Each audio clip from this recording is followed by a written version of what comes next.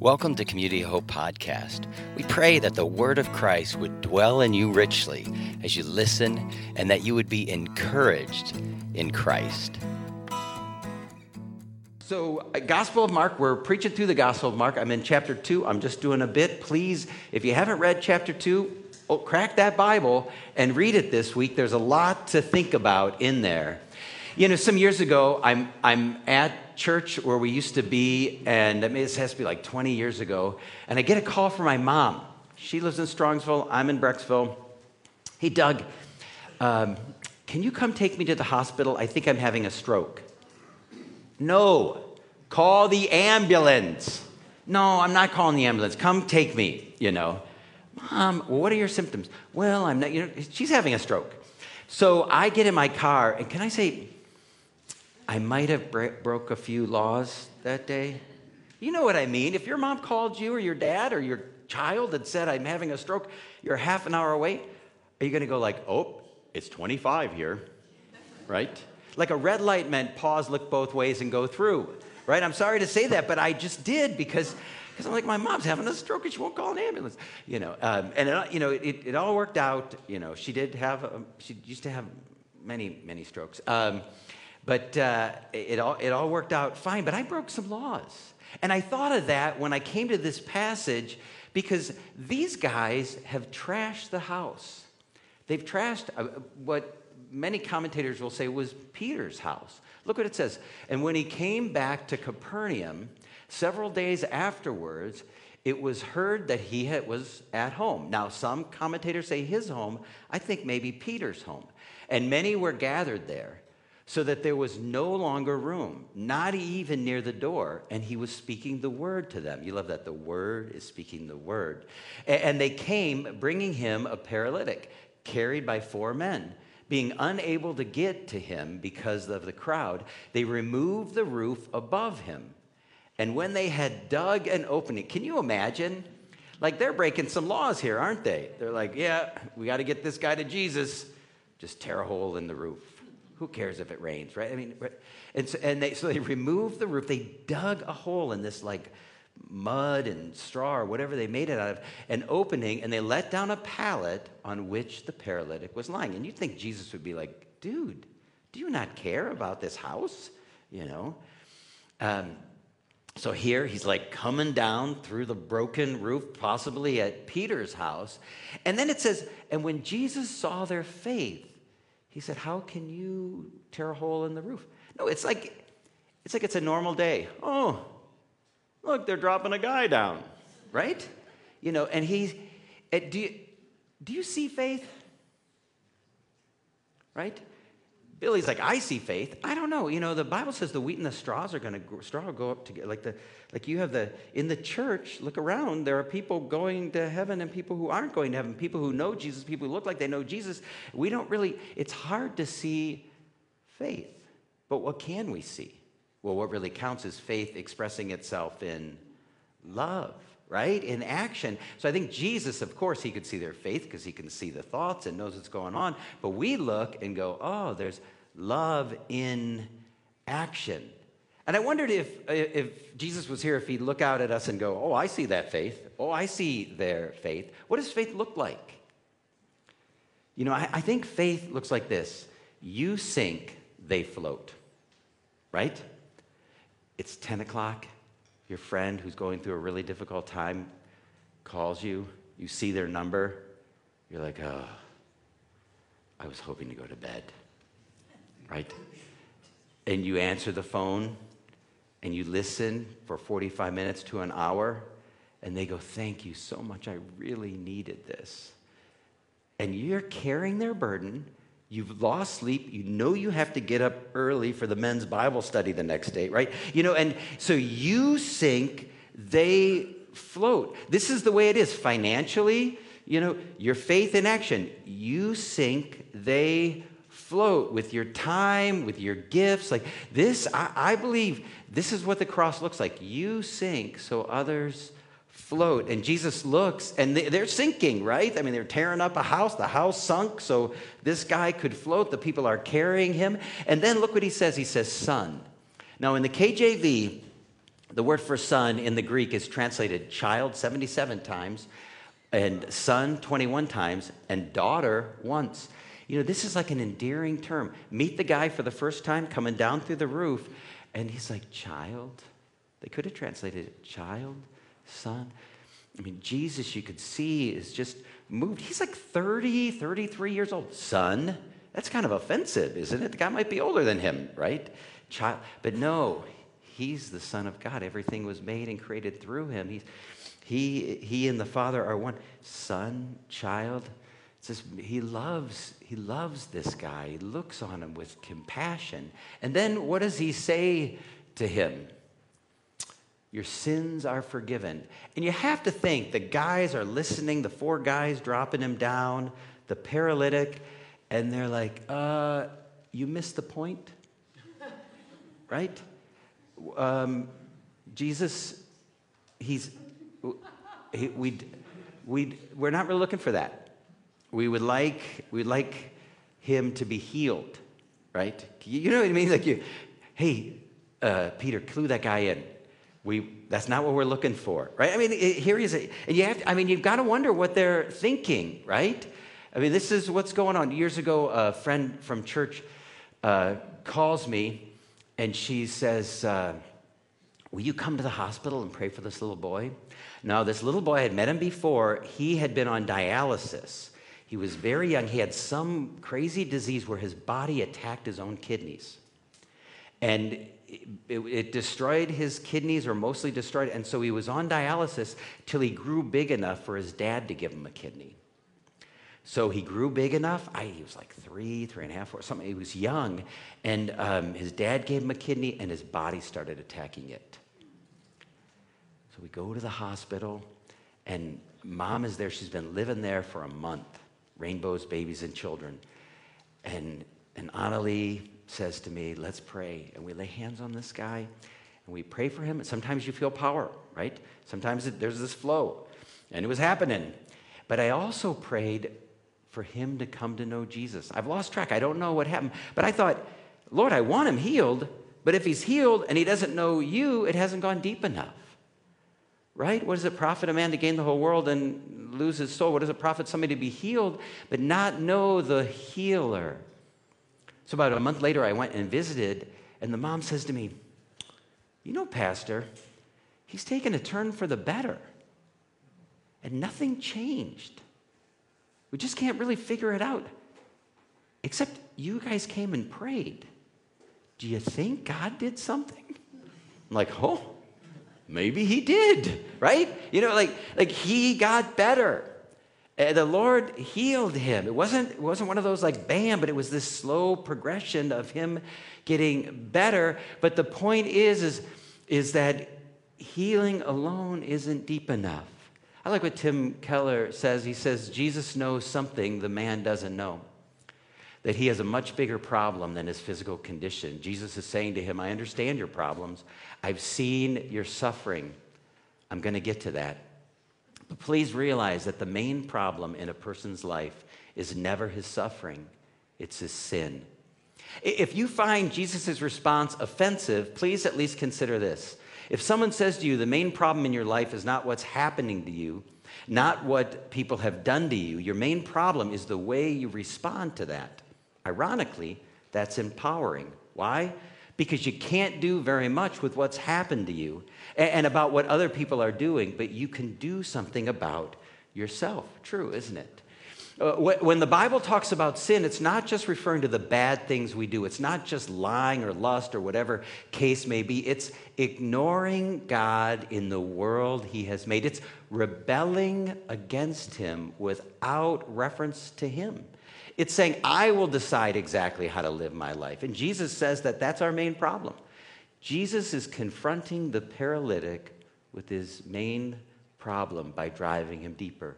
Your sins are forgiven. Jesus is saying, by coming to me and asking only for your body to be healed, you're not going deep enough. And isn't this the way it is? Like we're always arm wrestling God for control. We're always people who are trying to save ourselves through a myriad of ways. And instead of saying, Lord, you be the Savior, Help me to walk by your Spirit. And this is a daily thing. The reason is you and I, we've got this like sinful nature, right? Spiritual nature, if you're born again. And it's a daily thing of going, Lord, I was driving again. Come, take the wheel, right? Yeah, here it is. So it's a daily. Repentance isn't a one-time past event, right? Your love broke through is today, right? Yeah, today. And this is what Jesus is saying to him. Well, now some scribes and Pharisees were sitting there questioning in their heart, why does the man speak like this? He's blaspheming. Who can forgive sins but God, right? Oh, I wonder who this guy is standing in front of me, right? And immediately perceiving in his spirit that they thus questioned within themselves. I was like, why did I put a quotation up there with the word thus? We don't speak that way. Immediately, Jesus perceives in the spirit that they thus question within themselves, says to them, why do you question these things in your heart? Which is easier, to say to the paralytic, your sins are forgiven, or to say, take up your bed and walk? Good question, isn't it? So how would you answer it? I mean, really, like if you're sitting there, Jesus goes, hey, which is easier? Take up your mat, your sins are forgiven. How many are in the your sins are forgiven camp? That's my camp, by the way, right? Right, that's my camp. You know why? Because the other camp, take up your mat. What? The guy's like, thanks for saying that, Doug, but it's not happening, right? At least you really can't see the forgiveness, right? So you're like, oh, sins are forgiven. Whew, done. Guy's still paralyzed, right? I mean, which is easier? It's a funny thing, isn't it? Which is it? So I think the question I want to dive into a little bit more is this whole forgiveness of sins. They said, why do you speak like this? He's blaspheming. You know why? Because to break any of the commandments, right, you have to break the first one, right? If you lie, you're worshiping other gods, right? Because you're saying, a lot of people lie because of fear. You're saying, I'm afraid of something, what you think about me, what's going to be the consequence or whatever it is. Something is functioning as your demigod that is not God. And they know that. To commit adultery, to covet, it doesn't really matter. Just list the commandments. You got to break the first one, no other gods, to have the other. And so they're like, no, only God can forgive sins because God is the one being offended, right? Imagine Randy and Leslie are here, and Leslie punches Randy in the face. It's fictitious, right? And I go, oh, you're forgiven. Randy's like, what the heck is he talking about, right? You can't, wait, I am the forgiver. She didn't punch you, she punched me. How can you forgive sins? Well, if you sin against the living God first, right? He's the one who can forgive sins. But forgiveness always works that way, doesn't it? Have you guys ever been offended by somebody? Right? Maybe once. When somebody hurts you, it does. It creates an emotional debt of pain. And you feel it. And what's your choice? Revenge or absorb it? Is there any other way? If Billy and I are in a fight and he punches me, I have a choice. Punch him back or absorb it. Like take it. You don't have a choice. And it's hard because we want to punch back, right? We want to make them pay. We want to insult them. We want to gossip about them. We want to ruin their reputation. We want to slander them. You know why? It feels good. There's some pleasure in getting even. So, in many relationships, there's two types of people. There are the stuffers and the blowers, right? The stuffers are the passive-aggressive ones, right? And I was talking to somebody, they're like, oh, yeah, my parents wouldn't talk for 4 months at a time. Wow, two passive-aggressive people. That is not healthy, right? It's like, I'm going to hurt you by giving you the cold shoulder. Now, the blowers, you know it, right? Shrapnel everywhere, and they're like, oh, I did it again, right? There's two ways to make them pay. They're both violent. One is silent violence. One is loud violence. But it's like you're going to make them pay in one way or another. That's the way it works. But the problem is revenge changes us.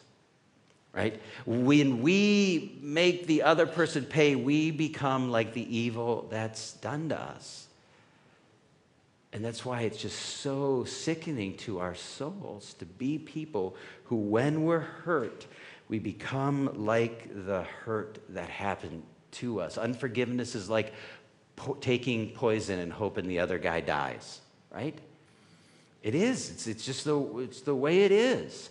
But we can also absorb it. Like letting go of your anger and hurt can feel like weakness and vulnerability, but it's mixed with peace. It feels like death. It feels like death. You give up your right and you absorb it. I remember years ago, I'm not going to give you details, but I don't know, 16, 17 years ago, I had a situation in my life where someone really hurt me. And I held on to my anger for 7 days. And then finally, I remember sitting down and letting go and absorbing it. I felt weak because there's power in getting somebody back. I felt weak. I felt vulnerable, but the peace of God started coming in. Maybe you're here, and this is where you are. You're like, you know what? It's something I need to let go of. And by the way, forgiveness is not a one-time shot. No, it happens every time it comes back to your mind. Do you ever ask yourself, how would Jesus answer the question? Which is easier, right? For me to say your sins are forgiven or rise, take up your mat and walk? How would he answer it?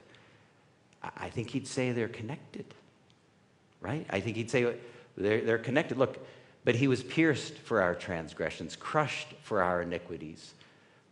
Upon him was the chastisement that brought us peace, and with his wounds we're healed. All we like sheep have gone astray. We've all turned to our own way, and the Lord has laid on him the iniquities of us all. Which is easier to say? When he said, rise up and walk, he's saying, I'm going to bear that. When he's saying your sins are forgiven, he's saying, I will take your place. Which is easier? They're connected.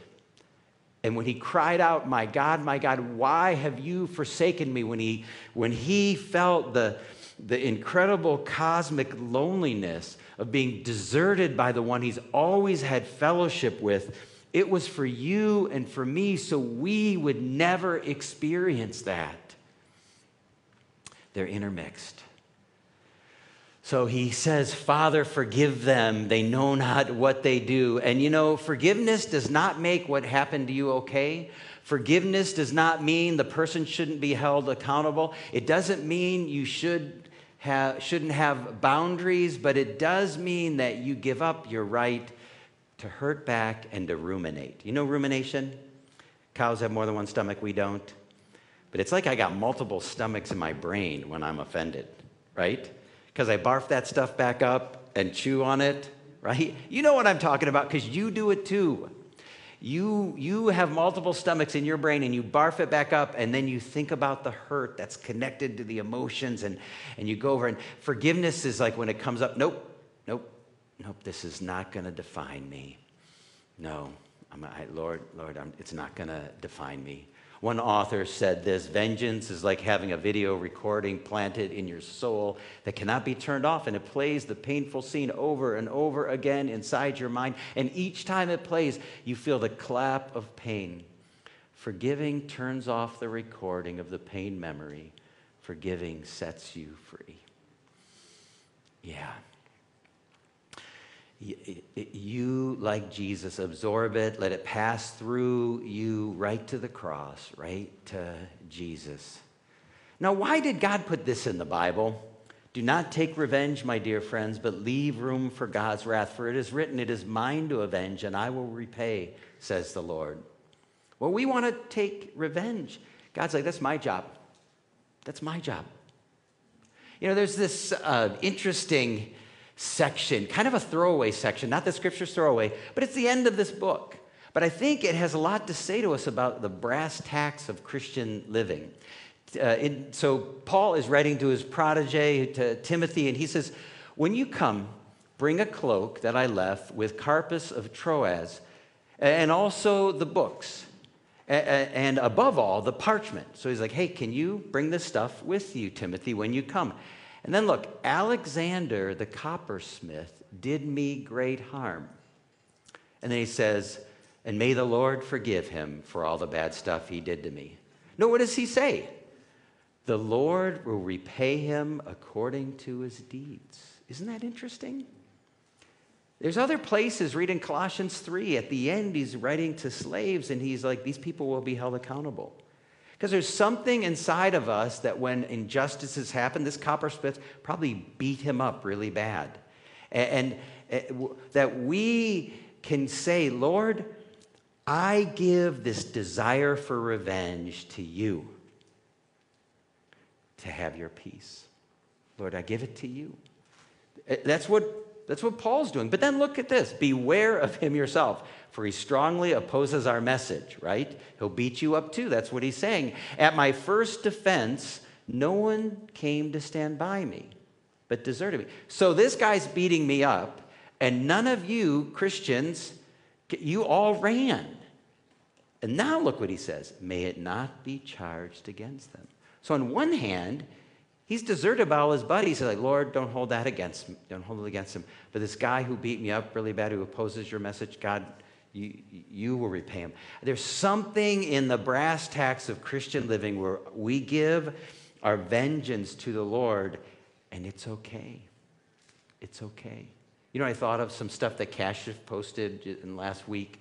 So Pakistan, they're tearing churches down. These are people who have had their houses burned, their Bibles burned, people who have had their families beat up. The police are standing there watching this stuff go on. You know, this is them ripping the cross down, and they're like, we're breaking the windows. There are other pictures of just trashing the believers. And what do these people do? What do the ones who don't have a house, who are sleeping in a field do? Well, on one hand, they're like, Lord, you repay them according to their deeds. We're not taking up guns, we're not taking up arms. God, that's yours. And Father, we also hope that your good news goes out to them, right? We pray for that. Like, I think this is part of the brass tacks of living, because forgiveness is a gift, right? It's a gift. Son, your sins are forgiven. It's a gift. And forgiveness is a gift that we give. Why? Because Jesus gave us the gift. You ever notice in Scripture? Love as you've been loved, give as you've been given, accept as you've been accepted, forgive as you've been forgiven. If